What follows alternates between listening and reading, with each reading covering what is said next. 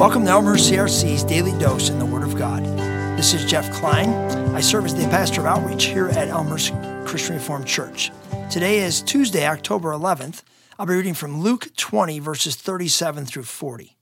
But now, as to whether the dead will be raised, even Moses proved this when he wrote about the burning bush. Long after Abraham, Isaac, and Jacob had died, he referred to the Lord as the God of Abraham, the God of Isaac, and the God of Jacob. So he is the God of the living, not the dead, for they are all alive to him. Well said, teacher, remarked some of the teachers of the religious law who were standing there, and then no one dared ask him any more questions. Jesus in this story is confronted by two groups of people, the Pharisees who believe in the resurrection of the dead, and the Sadducees who don't.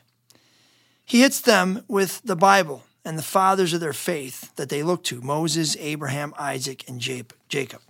It would be great if the Sadducees really had a sincere, curious question about the afterlife, about what it was like. Because don't we all have those questions? What will heaven be like? What will it actually turn out like? What will it be like to be in heaven? Will I look like myself? What age will I be? Will I know other people that once were important to me? What will I do all day? Forever's a long time. Will I just be singing and praising God all the time? And that would be great for DeMay and some of the worship band, but for me, I need something else. How about you? There's a show that used to be on TV called The Good Place. It takes place in the afterlife. It's a fascinating show, and the pictures of the afterlife come from mostly moral philosophers. In that show, the people in the good place in heaven are super bored. They're sitting around at an endless party and vacation with nothing purposeful to do. We can all be curious about the afterlife and what it means to be resurrected, but it is great to know that God is the God of the living and not the dead. He is our God because we are alive in Christ.